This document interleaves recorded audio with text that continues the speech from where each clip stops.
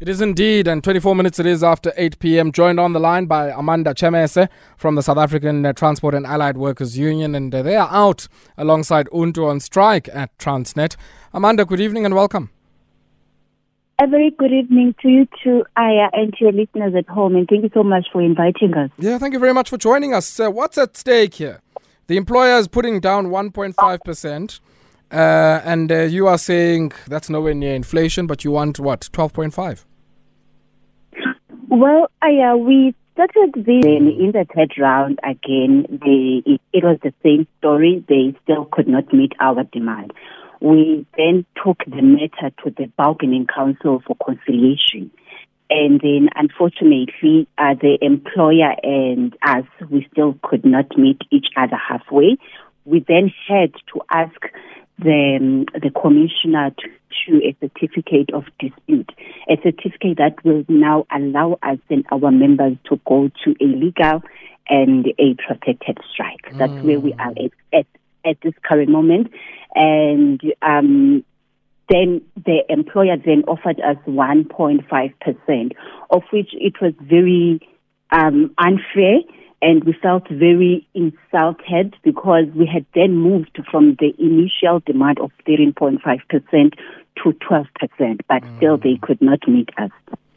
What informs your negotiating position? What is your assessment? I mean, aside from all the things we know, cost of living crisis, and so on, what is your assessment of the operational health of Transnet that is driving you to your demands? And of course, I'm not saying that whatever problems Transnet should have should be your problem as workers, because attribution-wise, they are not, things that you have done that have given rise to that situation. But just your own objective assessment of what informs your negotiating position here.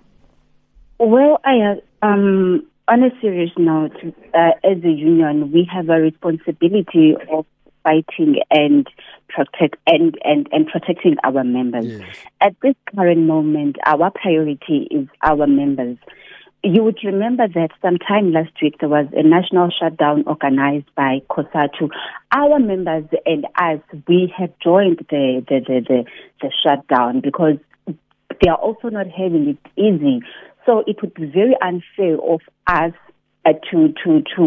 to say, no, we understand that Transnet is not doing well financially, and that cannot be our responsibility. Sure. Transnet is at its needs at this current moment because of the corruption and maladministration that has been happening there for years.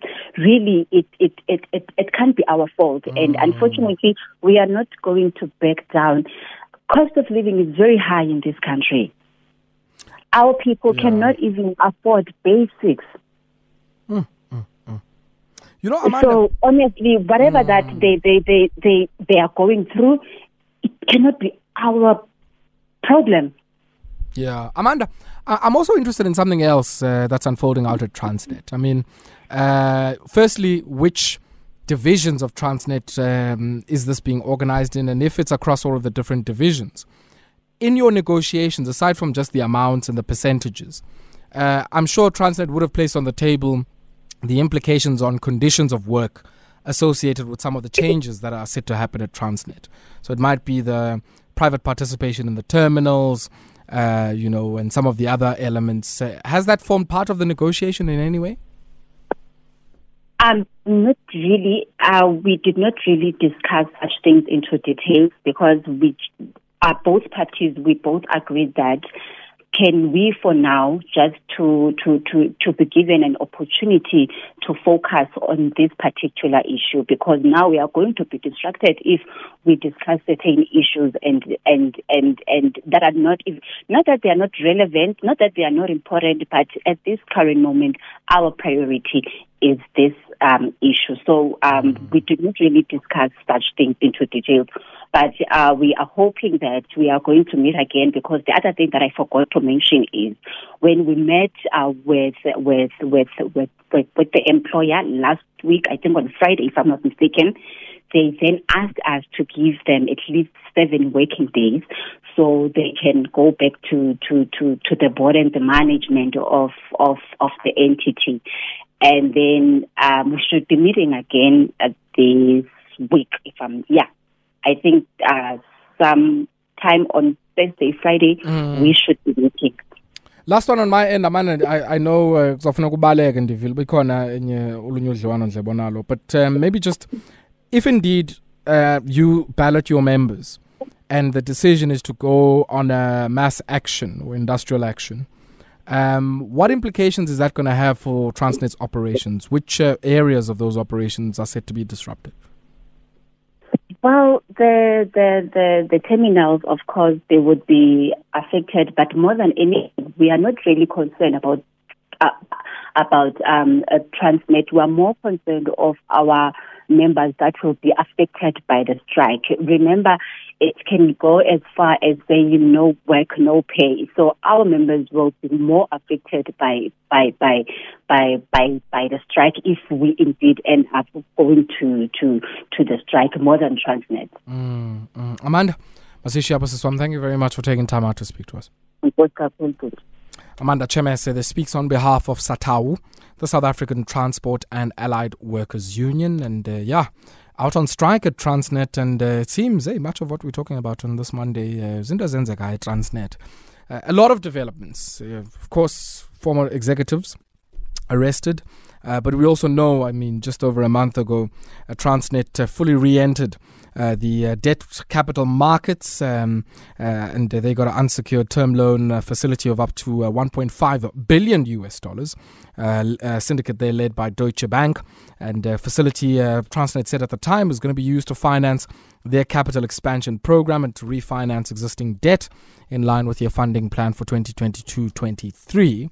And I don't know if the workers are going to be watching that one particularly closely, but also what some of the proposed and mooted reforms at Transnet are going to mean for their conditions of work.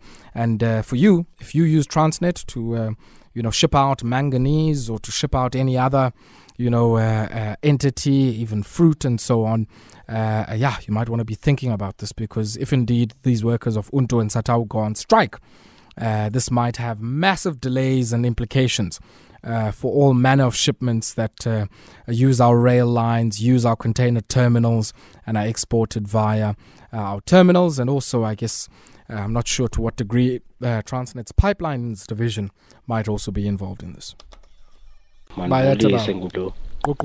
Aya ibhlungu into ethethekayo ngemali ezityiwayo ko-Transnet. Naphela ndithetha nawo nje ndisebenza nje door buya nto sesidivido lo oqhatha ezantsimbi zibambe ezakhontene zothulwayo enqurha asipay ayabonga sikhwela phezu kwekhontena ibe ngu9 high, andiyazi ku9 high uzibala ke ikhontena wena xa sezidibenze i9 ukuya phezulu ba ngobani ezo meters ezo andizozazi mna.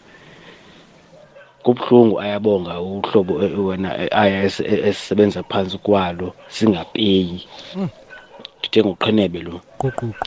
Kosi Qhenebe there, just for purposes of translation, indicating that he is a stevedore or a longshoreman, as it's called in other parts of the world, out at the port of Ngqura, there at the container terminal.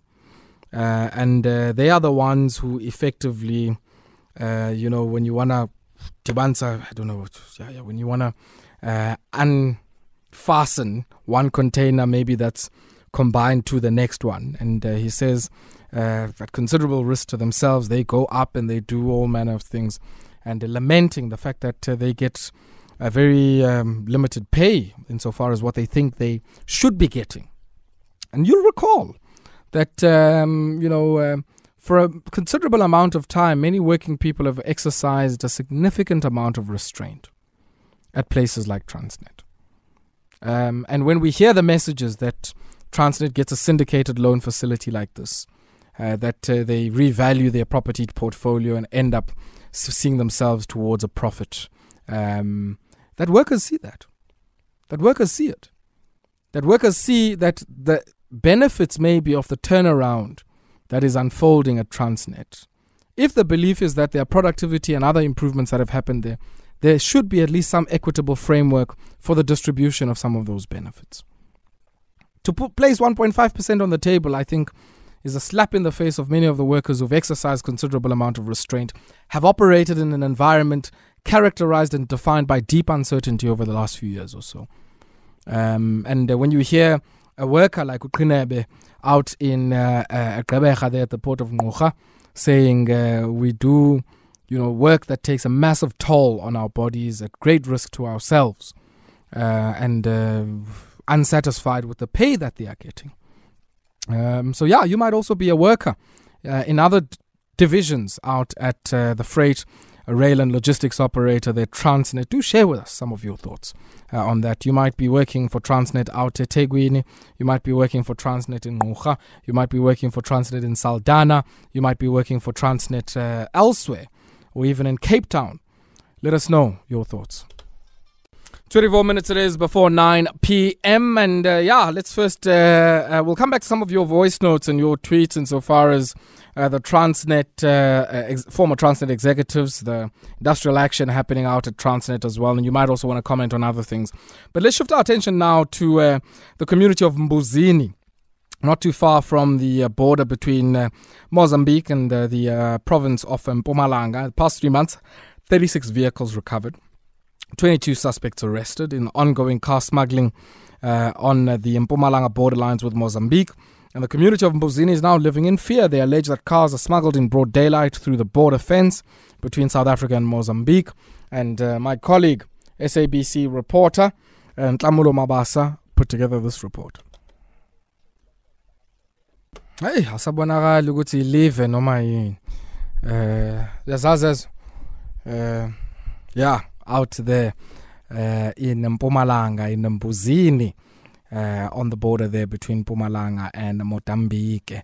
We now shift our attention out to the Sundays River Valley, and I was talking about Transnet earlier. Now, the Sundays River Valley is also one of the biggest producers of citrus in South Africa. Some of the citrus goes by the same terminals, Tetangazo, but not necessarily, I think, at the port of Ngqura, but I think at the port of Port Elizabeth.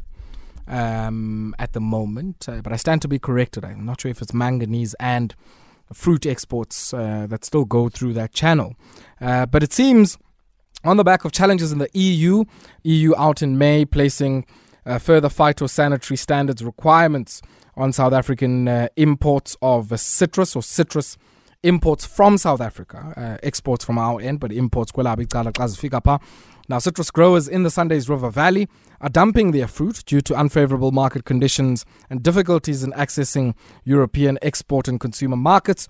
Farmers are saying they are struggling with high export costs, a flooded local market, and juice factories who also buy their stuff to process it that are certainly operating at full capacity and that are full. My colleague, SABC reporter Kim Daniels, caught up with an owner of a pack house who gave us some insight into what exactly is happening there. Yeah, that story that